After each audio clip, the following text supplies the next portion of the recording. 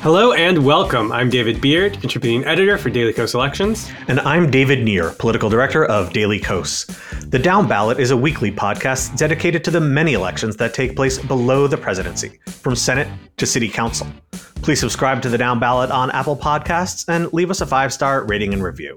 We've talked about a fair number of wins on this show, but this is a big one. This is indeed. On our weekly hits, we are leading off with the huge flip in New York's 3rd Congressional District, but there was also another big Democratic win in a special election for the Pennsylvania State House. And then we are off to New Jersey, where Congressman Andy Kim pulled off a huge victory at an important endorsement convention in his bid to become United States Senator. Then for our deep dive, we are talking this week with Alex Roarty, who is a politics reporter at NOTUS, a brand new nonprofit newsroom. We're going to be talking all about their model for journalism in the 21st century, and also going to be digging into a whole bunch of down-ballot races with Alex. It is another fantastic episode of the Down Ballot, so let's get rolling.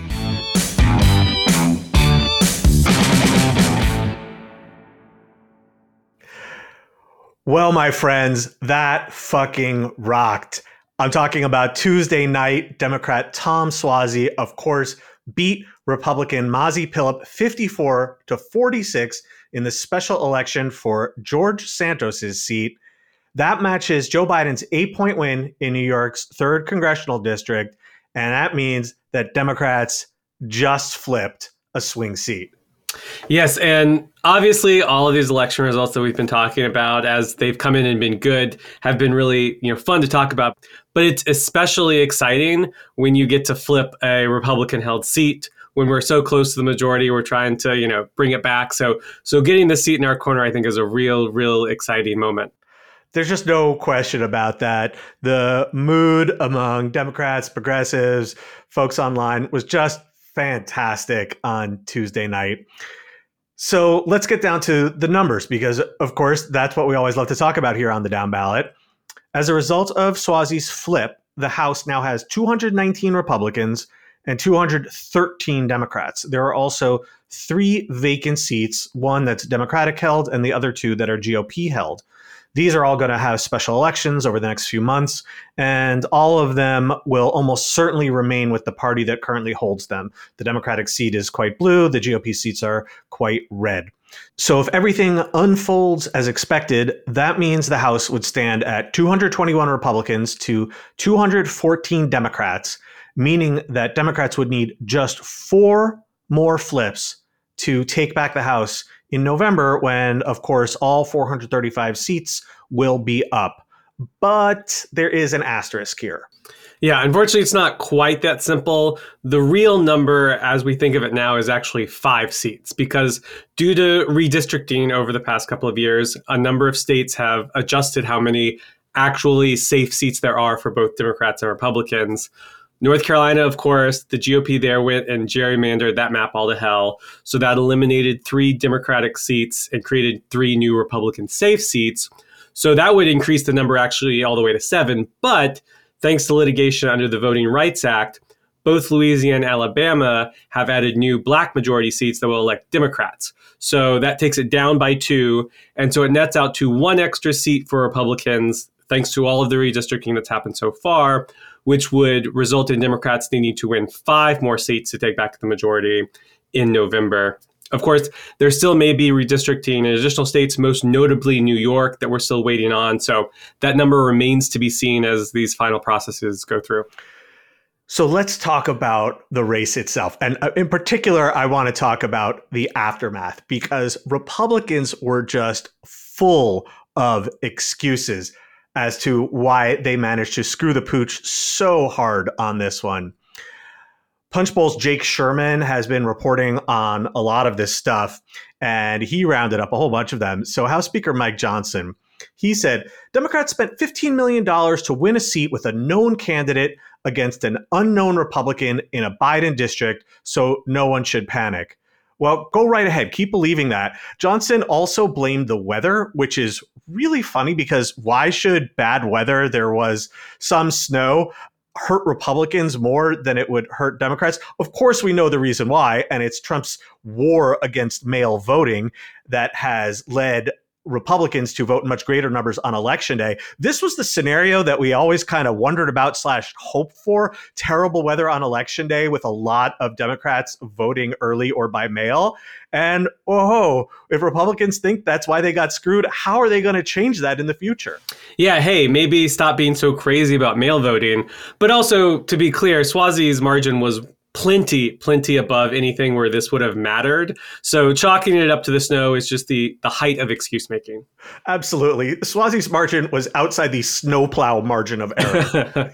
So NRCC chair Richard Hudson said pretty much the exact same thing. He emphasized that our Democrat opponent, fuck you, dude, Democrat. I can't believe this childishness that they still pull. Our Democrat opponent spent decades representing these New Yorkers. Okay, except before the election, Hudson said that Mazi's incredible life of service stands in stark contrast to career politician Tom Suozzi. So which is it? Boo, Tom Suozzi, career politician, or, oh, it's not fair, Tom Suozzi's a career politician? Yeah, and it's not like, A, they didn't know that it was going to be Suozzi. It was clearly going to be Suozzi basically from day one. And B, it's not like Philip was, foisted on them by the voters. We've certainly seen plenty of scenarios where Republican primary voters stick the NRSC or the NRCC with a difficult candidate, or Trump sticks them with a candidate that they wouldn't have otherwise wanted. This was not the case here. No. They picked her. The GOP county parties, they get to go into a back room and pick the exact candidate they want, and they picked Philip. So all of this complaining after the fact, whose fault is it? It's your own fault for picking her. So speaking of Trump, he, of course, said that Philip lost because she didn't kiss his ass enough, but he says that after every election. Jake Sherman had some more that weren't necessarily sourced to particular individuals. One was that the Nassau County GOP machine is, quote unquote, useless after supporting Philip and Santos, which is so funny because, Beard, how many articles did we see after 2022 and 2023 when Republicans did really well on Long Island? Oh, the vaunted Nassau GOP machine is back, baby. Democrats are running for the hills. And now all of a sudden they suck? Yeah, which also doesn't make any sense because they have had successes in, local elections and stuff. And honestly, they did get George Santos elected in 2022. So, it didn't work out well for them, but right, that was difficult. I would think it's pretty difficult to get George Santos into Congress. So they can't be that bad. So talk about a line on your resume. We got George Santos elected. Like you said, not easy. So another line of attack was that Philip herself hid out and did not raise enough cash. Now, that is absolutely true. She ran the ultimate basement campaign, and it was really quite amazing to watch. Our Daily Kos Elections colleague Jeff Singer pointed this out, that at the start of the race, before she was even selected, Philip was viewed as this unicorn candidate, a black woman, Israeli, Jewish, had served in the IDF, Ukrainian-American husband. It really, she seemed to be picked by the GOP because she checked all these boxes, so to speak, and she was treated as this kind of unicorn candidate. But then very quickly, in fact, really from day one, they started hiding her from reporters. They wouldn't let her answer questions. She was almost invisible, and she just became generic Republican. And not only that, generic Republican with no real fundraising network, who got terribly, badly outraised by Suozzi, like 3 or 4 to 1. Yeah, and I think it also comes back to an ongoing misunderstanding that Republicans seem to have around diversity, which is they view it as this like, oh, they're just over there like checking boxes. Yeah. And so when they try to do it, they're just like, oh, I'm just going to find a candidate that checks a bunch of boxes. I'll show them. When obviously, from our perspective as Democrats, we want a diverse caucus because it makes a strong caucus, and we want strong candidates who happen to be African-American or Hispanic or women to run because that makes us all better, as opposed to just being like, we need like to check a bunch of boxes, because that usually doesn't work, as the Republicans found out. Yeah, no kidding. So we have so many excuses. I gotta pick up the pace here. Yeah. So Sherman also said that a bunch of folks were saying that House Republicans shouldn't have expelled Santos. I mean, like, okay, then you still have Santos hanging around every day. I mean, that one's on you. But the best one from journalist Jacqueline Sweet said she heard, quote unquote, local GOP chatter. And this is an exact quote from a tweet of hers, that older Italian American male voters were shy on Mozzie because of race/accent. I mean, wow. Shy on Mozzie. I mean, that is a phenomenal way of saying we're total racist assholes. Yeah. But I'm just conjuring this image of Sopranos-esque voters being unwilling to vote for Mozzie Phillip and instead voting for a fellow Italian American, Tom Suozzi, instead, even though he's a Democrat. I mean, like, wow. You know what? Like, maybe that's even true. I don't know, but holy crap. Yeah, I mean, I think it was inevitable that all of this start coming out as soon as Phillip lost. I think Republicans love to make excuses to show why their loss wasn't actually a loss. Whereas Democrats, of course, when they lose, they like to self-flagellate and talk about how terrible Democrats are. Republicans, when they lose, like to talk about how terrible everything else was so that they don't have to blame themselves or question anything that they did wrong. But ultimately, like I said, this was the ultimate like party run process. So if Republicans didn't like their candidate or they didn't like how things were going, they have no one to blame but themselves. I think you absolutely nailed it. And there are two critical things that Republicans are not saying because, of course, they refuse to do the actual introspection that you're talking about, Beard. Number one, they still have no answer whatsoever on abortion. That was a key topic for Suozzi and Democrats. They ran a lot of ads hammering Phillip for opposing abortion. And that is just going to be the case in basically every race across the country in November.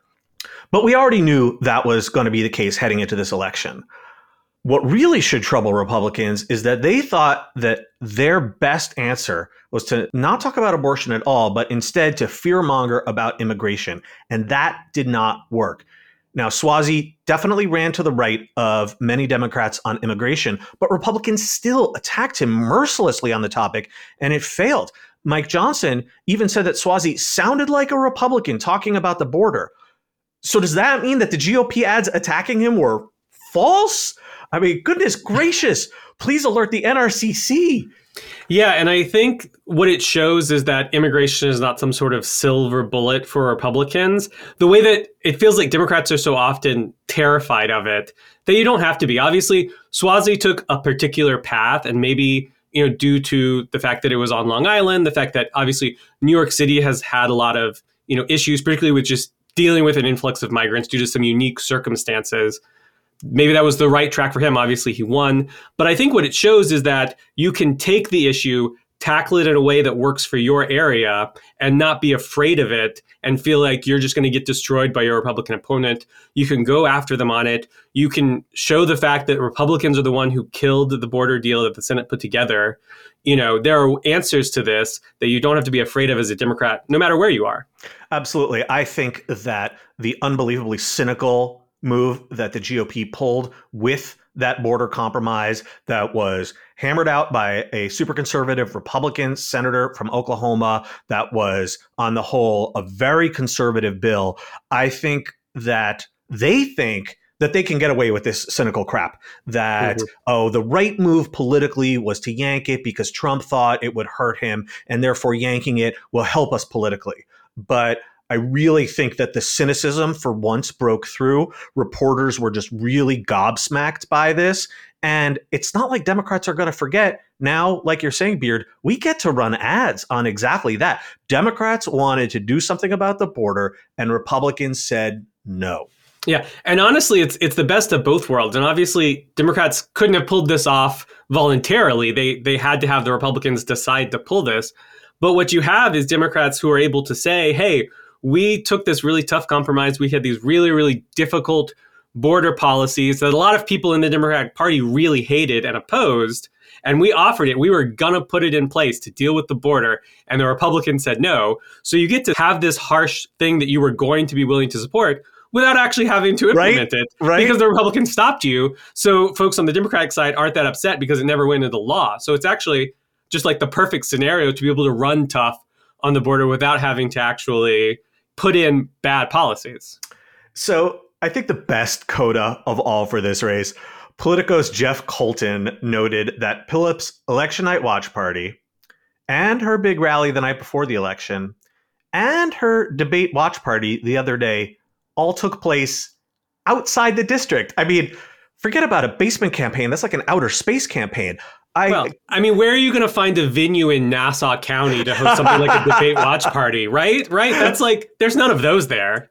Oh, man. Well, it really just seems like her campaign was total shambles. She expressed some sentiments suggesting she might want to try to run again in the primary, which is in June. I really don't see Republicans wanting her to be the nominee in November. I really wouldn't be surprised if they went in another direction.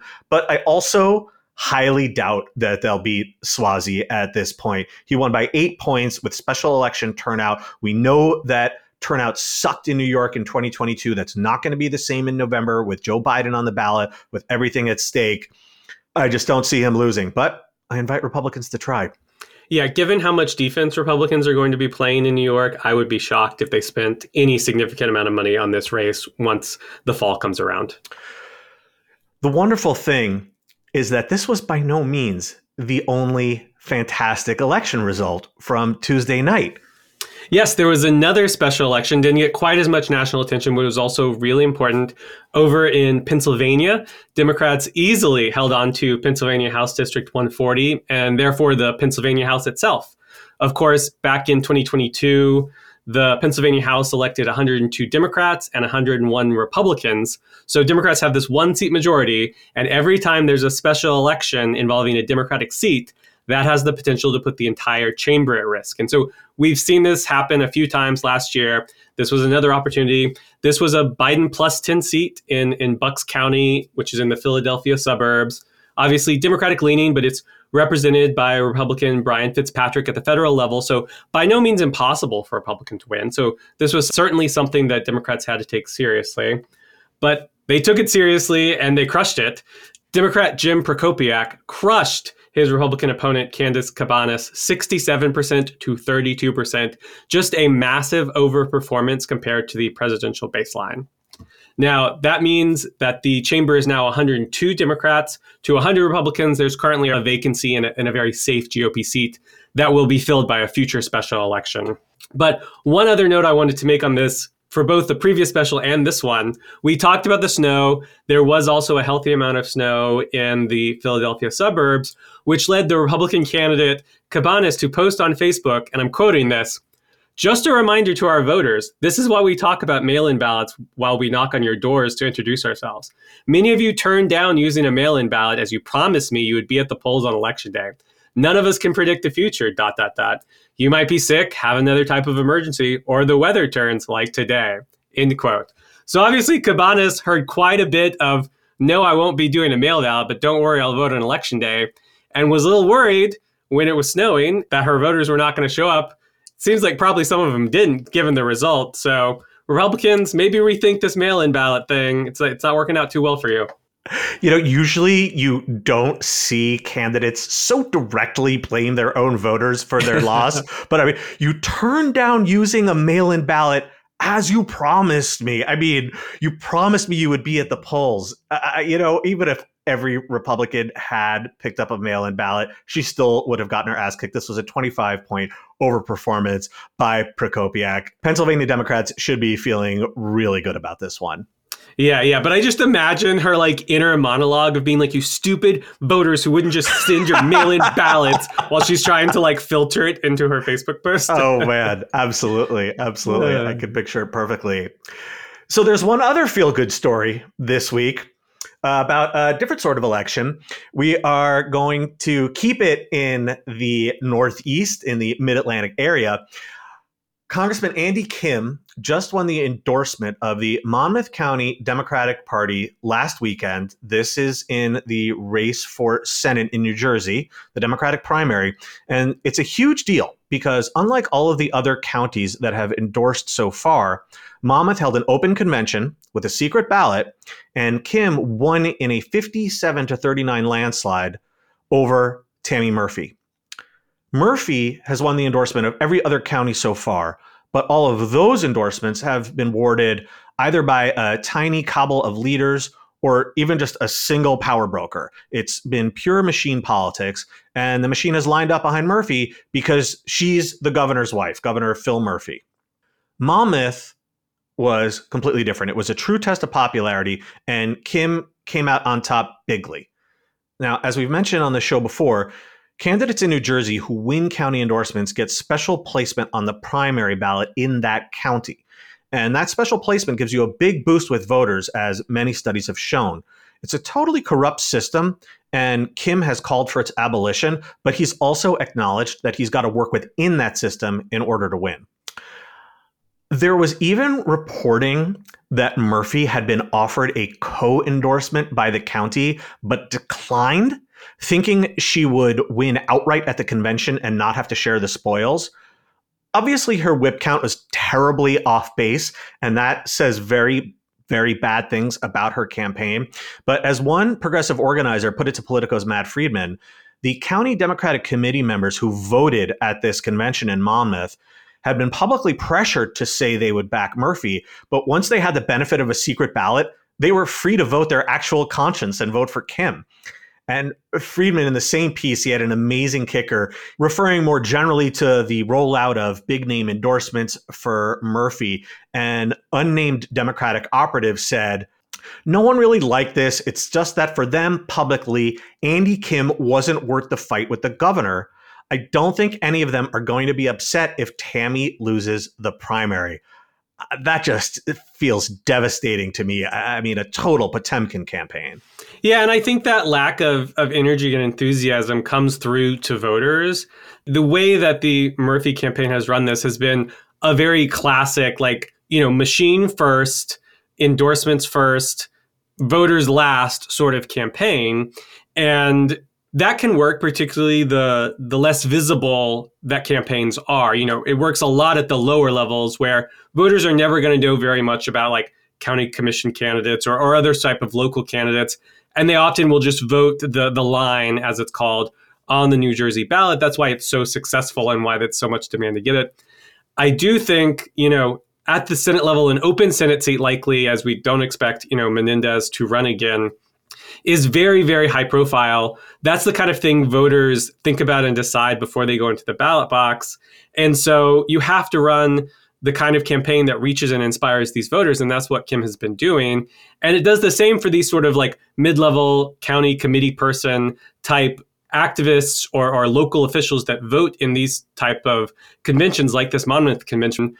They are still voters. They're Democratic base members, and they want to be excited and inspired by the candidate. And that's what Kim offers. And that's the opposite of what Murphy offers. I think you nailed it. And there are a whole bunch more counties that have yet to endorse. In fact, most haven't yet. And many of them are this machine style, but a bunch of them do open conventions with secret ballots, just like Monmouth.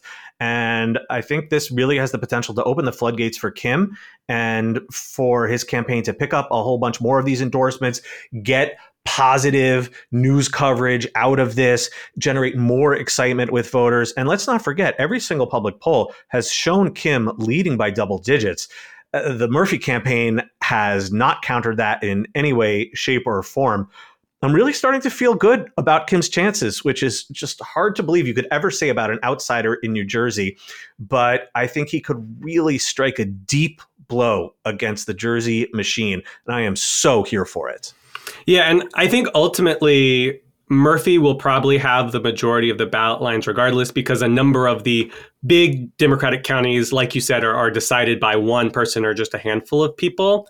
But I think particularly if Kim can get a healthy percentage, like winning these open convention counties, he is much better positioned to run what they call off-the-line campaigns, which is to run in these counties and push voters to go vote for his name, even though it's off the normal Democratic county ballot line, and get a good percentage of votes in those counties. Whereas I think Murphy will struggle to run off the line and get people to go, pick her out and vote for her, even though it's not on the county line in these counties where Kim gets the line. So I think that's another benefit. If he can get a healthy percentage, even if it's not a majority of where Democratic voters are, I think that puts him in a good position.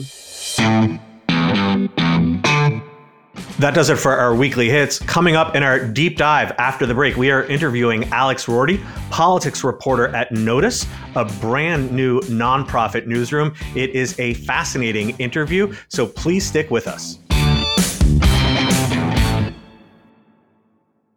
Joining us today on the Downballot is Alex Roarty, a politics reporter for NOTUS, which stands for News of the United States. NOTUS is a brand new publication from the nonprofit, nonpartisan Albertan Journalism Institute. Alex, it is so fantastic to have you on the show today. Oh, thank you so much, David. I really, really appreciate it. And it's exciting to be here. It's exciting to find a podcast that talks about down ballot races. And I know that I can nerd out about this stuff as much as you guys, because it's sometimes hard to find, even in Washington. Well, I absolutely love hearing about that. Nerding out is our middle name. So we will get to all the down ballot nerdery that our listeners can possibly handle. But before we do, Alex, I would love for you to tell us all about NOTUS, because that was my inspiration for wanting to make sure we had you on the show, because it seems like such an unusual and interesting new publication at a time of incredible disruption in the media industry. So tell us about NOTUS and what its goals are and why it was launched. Yeah, I mean, I really think that NOTUS is one of the few positive stories in journalism right now. I mean, it's just a very grim time in the industry, as I'm sure y'all and many of the listeners know. But, NOTUS was formed. We actually just launched in January, and it is a nonprofit newsroom. And it's a little different than a lot of newsrooms. It has a dual mandate. One of the mandates is what you've come to expect from newsrooms. We cover politics, we cover campaigns, we cover Capitol Hill, we write stories about it that appear on the website, and it functions like a traditional newsroom. That's the part that I'm a part of.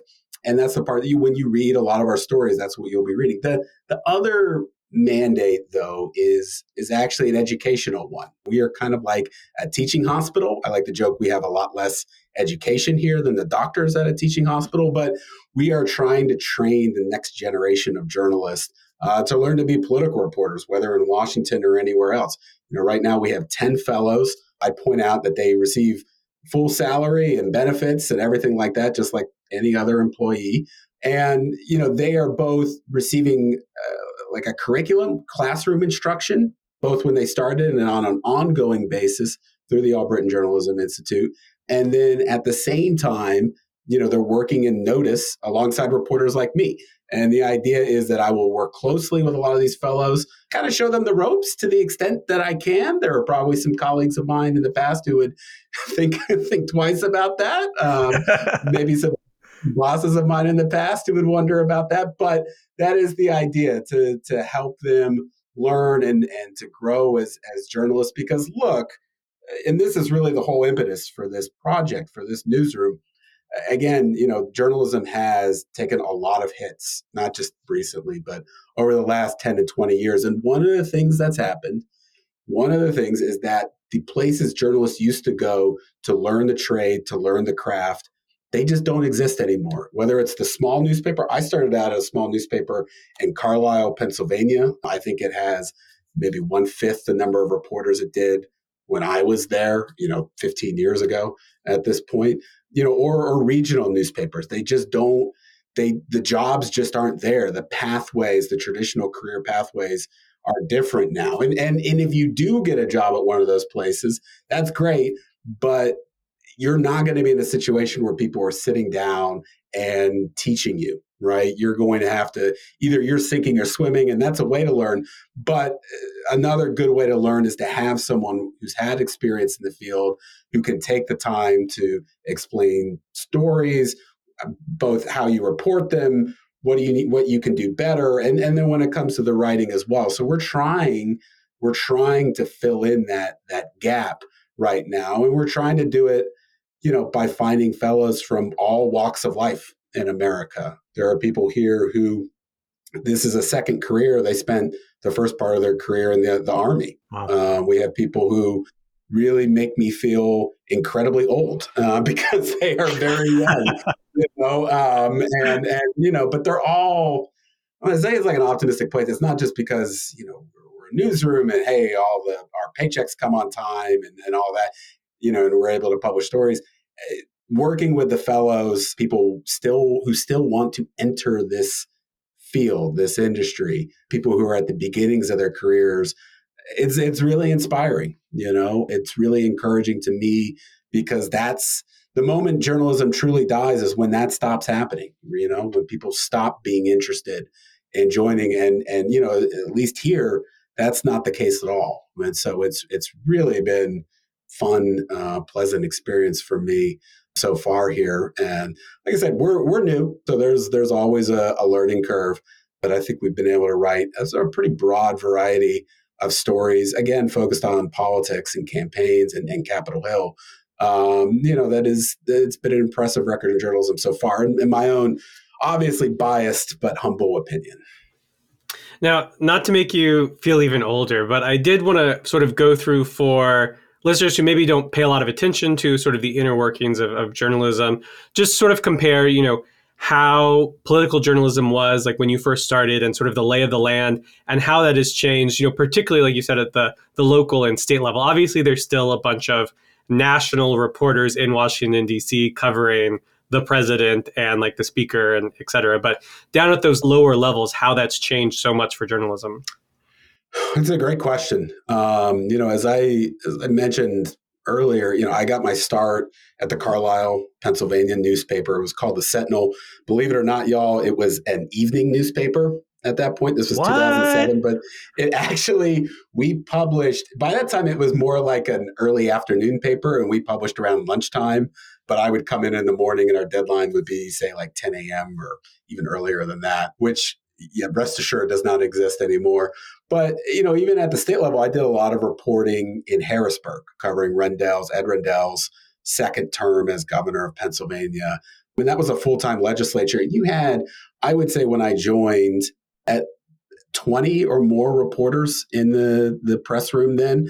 And, to be clear, I think a lot of state capitals across the country were already seeing pretty steep declines in the number of state house reporters that they had even at that time. But it was still robust, right? You still had, what you really need with journalism is just a bunch of good reporters all approaching the same stories from different angles, or different stories, that other people aren't writing about. And you just had a very healthy mix of journalism. Those kind of jobs, and particularly in state houses, they're just very rare now, and I couldn't tell you how many reporters are left in Harrisburg, but it's a lot fewer than when I was there. I know that for sure. And some state capitals, it's hard to find sometimes even a single full-time reporter. And again, I don't have to explain this to y'all or the listeners, but like what happens in state houses is so important. You have so much money that's being allocated. You have so many important state policies, often laws that have more effect on your daily life. I remember in Pennsylvania, this is old hat now, but, covering a smoking ban, whether or not you would be able to smoke in restaurants. It's just critically important. But there's just so much less coverage than there used to be. And I would make the same point I made earlier. You'll still have coverage. Like the Associated Press will have someone, in a state capital, in Lincoln, Nebraska, or anywhere else, Austin or other places. But if you're only getting that one story and only that one wire story, you're missing something. You're missing deeper investigation. Sometimes you're missing someone writing about the same story from different angles, which is always going to be the case, should always be the case. And that's really changed. And it's very sad. I mean, I love State House reporting. I love reporting in Harrisburg. But one thing that's in the back of your mind is just whether or not there's financial stability there. And if you lose your job, which, it's literally happened to me before. It's happened to many, many of my colleagues and friends. Where do you go after that? I mean, that's why you see some convergence in Washington or New York for journalists, because if you do, God forbid, lose your job here, there are other jobs in media that you can hopefully apply for and get. Now, I'm sure our listeners want to talk all about the special election and all the things going on, but I do have one more question about journalism, and then we'll get to the good stuff. Yeah, let's do it. As, for-profit journalism has been in decline for the past, 15 plus years, No one's really solved it outside of being the New York Times. So alternatives have popped up like NOTUS, like we've seen other, state-based nonprofit newspapers or things like that. How does nonprofit journalism, does it feel differently? Are there different, sort of incentives or work within it now that you've sort of transitioned from the for-profit places that you've worked to now working in a nonprofit newsroom? Yeah, it's another good question. It is a little different, I would say. I hesitate to get too specific with things, but most reporters will tell you pretty readily about page views and how cognizant they are about how their stories do with traffic and how many readers. And, at a certain level, I'm certainly happy to, I want to be able to write stories that people read. I mean, it goes it goes without saying, just for my own selfish benefit. But I also want journalism to be able to thrive. You're going to have readers. You're going to have subscribers. But any reporter will tell you, is there pressure on page views? Of course there is. Does it affect decisions, editorial decisions? Yes. I don't know that it's quite the sort of sinister stuff you would think of in, let's say, a movie when it comes to that, or what is the old Nightcrawler, the Jake Gyllenhaal movie, if you saw that from years ago, where he was trying to film car crashes and just really sort of like purient stuff. I mean, it's not that level, but yes, it is a pressure. But to your question, we don't have that here. I try to think of what I think is a good, compelling, and important story, and I go and try to write it, and that's the approach that we're taking here, and I think that is at some level enabled by the nonprofit model. I think as a nonprofit model, the silver bullet for journalism. Unfortunately, I don't think there are any silver bullets for journalism. So I have really enjoyed my time here. I think the nonprofit newsroom is a major component moving forward. It's a situation where I wish 1,000 flowers would bloom, and we would have all different kinds of models. And so we're not dependent on any one thing. But that's the state we're in. And it's funny. Before you asked the question, I hadn't really thought about page views in several months. And I'll just say that is different than my previous experiences in journalism, and we'll leave it at that. All right, Alex, we got to get down to the horse race here. So what is your specific area of coverage at NOTUS? That's a good question. I mean, it is really broadly national politics, but it's a lot of campaigns. It's going to be a lot of the presidential race naturally, but Nir, you and I have been talking about this a long time. I really enjoy Downballot coverage. I've written about it extensively in my career, and I'm looking forward to doing some more of that, getting back into that here, including tracking the New York 3 special election, which I really appreciate you guys holding off on talking about that and talking about those instead, and to the listeners for listening, because I know that is the hot topic, and I'm eager to talk about it as well. Your timing is so excellent that we happen to have you on this week, because when you and I first connected years ago, it was also around another special election, the John Ossoff special election in Georgia's 6th. So I feel like this is... I know. And I can't believe we're talking about Senator Ossoff now. So this is kismet. So, when Beard and I and all our colleagues and the Daily Kos Elections team, when we're covering these races, we are relying in so many ways on reporters like yourself who are actually talking to people who are on the ground or making the phone calls or just really in the center of things for your observations and the quotes that you're relaying back and the information that you're providing to your readers. And so now with this wild election finally in the rear view, I would love to hear about your takeaways from the result and just, I don't know, any cool tidbits that maybe didn't make it into your articles or preview of stuff to come. Well, I think, one, I will say, before the show, we were talking a little bit about the margin, how surprising it was. I will tell you, I haven't reported this yet, but there are Democrats who were, we'll say, involved in the race who are very surprised today about the margin of victory. Not that Suozzi won, but I think that he won so convincingly. There was a perception that New York and Long Island in particular is just tough terrain for Democrats right now. I think Kathy Hochul lost that district by a large margin. Yeah, 12 points.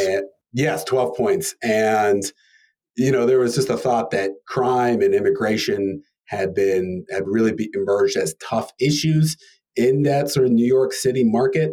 So there was some palpable relief morning, I think, from some corners. It's always tricky. I mean, just to, go under the hood here for a second, because I know y'all and the listeners kind of nerd out on this.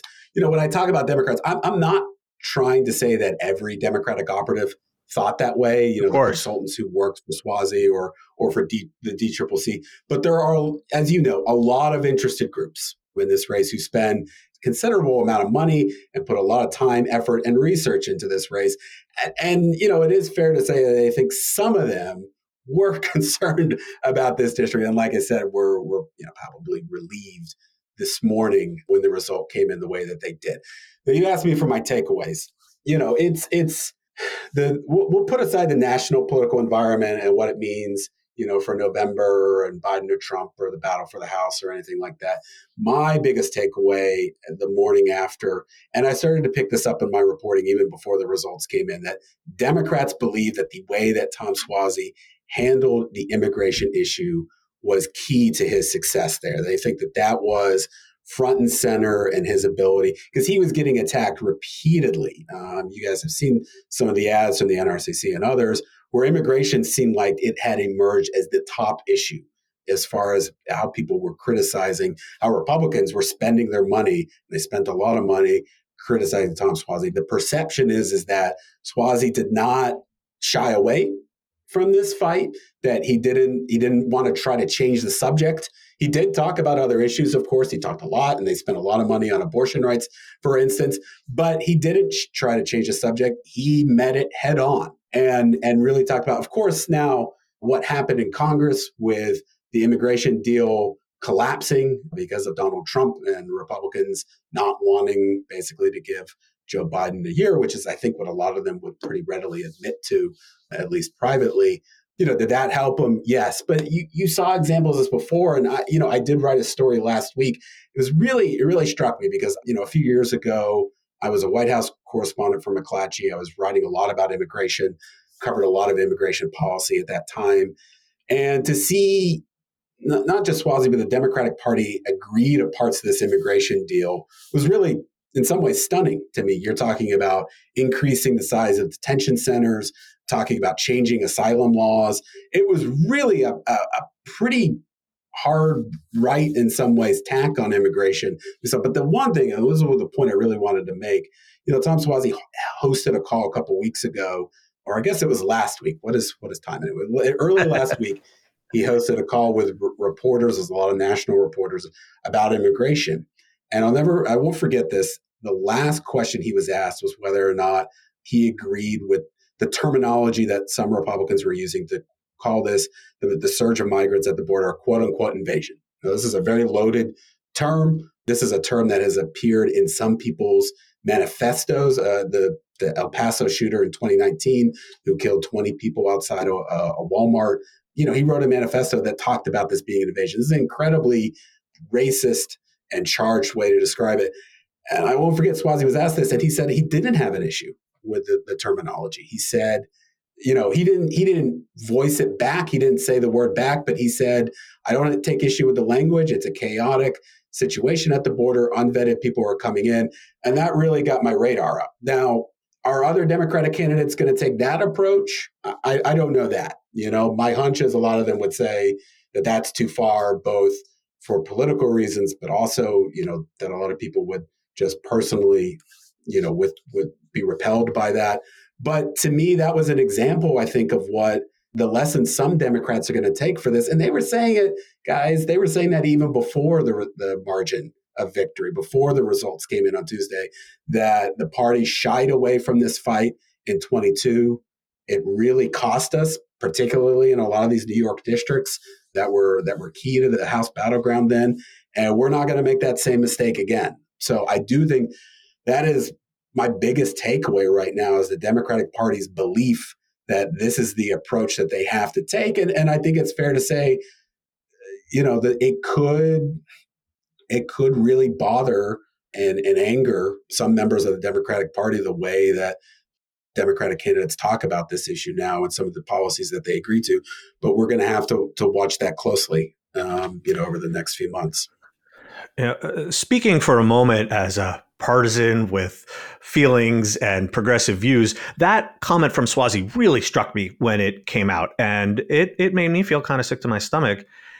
But putting my analyst hat back on, by saying that there were no attack ads that could be run against Suozzi. And even if there were quite a lot of voters who might be appalled to hear him say that, if I were living in the district, I would have been even more grossed out. But the amount of traction that kind of remark can get is simply going to be fairly small. I mean, unless Republicans were going to try running ads with Suozzi's quote to try to suppress the vote among progressives, I mean, we're really talking some double bank shots here with very little time left. Right. I think, I don't want to defend what he said at all, but I suppose from like a really hard-nosed political analysis, he kept them from making it into an issue. I don't know, but I would assume that was a lot of the thinking there. And I'll say this, I mean, just broadly speaking, again, I think Democrats and a lot of Democratic strategists, not just the source of mine who didn't expect the result to go, people who were even more confident about this race to begin with, a lot of Democrats in the political class are deeply worried about immigration right now. They see it in a lot of ways as having even surpassed crime as an issue. And that's the feedback that I've received kind of over and over again from Democrats. And I think that explains this pivot we've seen, and is going to explain a lot of the rhetoric we might see. Like I said, I don't know, Suozzi might have been freelancing there. Who knows? Sometimes you find out, you assume that there is some grand calculation for candidates explaining why they do what they're doing, and then you come to find out, no, it was just some off-the-cuff remark that the candidate, right, and that often explains what's happening. But look, the Democratic Party remains very concerned about immigration as a political issue in 2024, and many, I think, put it at the top of the list of their concerns right now. So that could and will explain some of the behavior from here on out. So looking now towards November, obviously presidential race, not gonna dwell on that one, but there's a ton of down ballot races, Senate, some governors, 435 House races, lots below. What are a few key races that you're going to be keeping an eye on this year as we move towards November and as things start to develop and shake out? Okay, so there are two that catch my eye, and maybe not coincidentally, they're in two of my favorite states. One is actually the North Carolina governor's race. That is one of the few presidential year gubernatorial battles that we have. So there's always, when you look at North Carolina, now a swing state, you always, in a presidential year, you have the governor's race running alongside it. And there are a lot of reasons I'm fascinated by that. One, I think Democrats, based on some of my reporting, including the Biden campaign, are going to make a major push in North Carolina in 24. I think they see it as a state, and they've been laying a lot of ground. If you count the number of times that a Biden cabinet official has visited North Carolina, you would very quickly run out of fingers and toes over the last couple of years. They have made a concerted effort to reach out to the state's voters. But part of the reason is the assumption or belief that the state's Republican Lieutenant Governor, Mark Robinson, is going to be the gubernatorial nominee in North Carolina. If he is, he does face a primary. It's not a sure thing. And there's some rumblings when you talk to people there that it's not quite a slam dunk, but he is if you're not familiar with Mark Robinson, his rhetoric and the way that he has talked about issues in the past, even in these times, really kind of cuts through and grabs people. The way that he has talked about women, the way that he has talked about abortion, the way that he has talked about the LGBTQ community is is jarring in a lot of ways, and it goes further than what we've seen even from, say, Donald Trump. And so there are a lot of, the North Carolina governor's race on its own is a big deal. North Carolina is a large, important state. Democrats are likely to run Josh Stein, the attorney general, who is kind of next in line for Democrats there after Governor Cooper, and I'm interested. So it's twofold. It's both the race and whether or not are some voters just so desensitized at these comments that even what Mark Robinson has said won't cut through. I suspect that it will. I think a lot of Republicans in the state are worried that it will. I'm also interested, though, frankly, how it does affect the presidential race. We talk so often about the top of the ticket dictating what happens lower down the ticket, and that does happen. That is the way it usually goes. I'm wondering, though, if the sort of both barrels, if you will, of Trump and Mark Robinson on the ballot, there's just another tranche of voters in the Research Triangle or suburban Charlotte, wherever, who say, I just can't, and either they sit out the race or they vote Democrat. And so I'm fascinated to see that. The other race that I'm watching, this is a state that many people think I'm actually from. I grew up in Houston, but I spent a lot of time in Pennsylvania. I got my professional start in Pennsylvania. Matt Cartwright running in the state's 8th congressional district. Whether or not he can continue to hold on. This is a district that the Cook Political Report ranks as a toss-up, like a Democratic toss-up right now. Cartwright is the kind of Democrat who Republicans have been targeting cycle after cycle now. I covered his 2018 race, which at the time, it was a district. This is to back up real quick to explain to people, this is in Northeast Pennsylvania. This is kind of the Scranton area. And it's, this is a district that Paul Kondrasky had represented for decades, but it's been trending Republican, like a lot of sort of more blue collar areas. Republicans, again, they targeted it heavily in 18. They made a real effort. Republicans were really, this is a district that they thought that they could go on offense with. But Cartwright is a good match for the district. He is the kind of Democratic lawmaker who does not need to be reminded to talk about Social Security. I'll put it that way. When I was with him campaigning, he talks about Social Security and other entitlement programs early and often, and I'm just fascinated to see if he can hold on again in a district that, in theory, Donald Trump could compete and do well in if Matt Cartwright is able to separate himself and rise above. So those are the two races that I'm paying close attention to. I like those as bellwethers a lot. I find the Cartwright story so interesting. He was one of just 5 Democrats in 22 who won a Trump seat. You'll recall, I'm sure, Alex, that in 2012, he won a primary against Tim Holden, who was a much more conservative Democrat, holding himself out as somewhat more in tune with, I don't necessarily want to say that he was advertising himself as a progressive, but definitely more in tune with the mainstream of the Democratic Party. And so it's so interesting to me that he is now successfully adapted to representing what is now one of the most conservative districts held by a Democrat.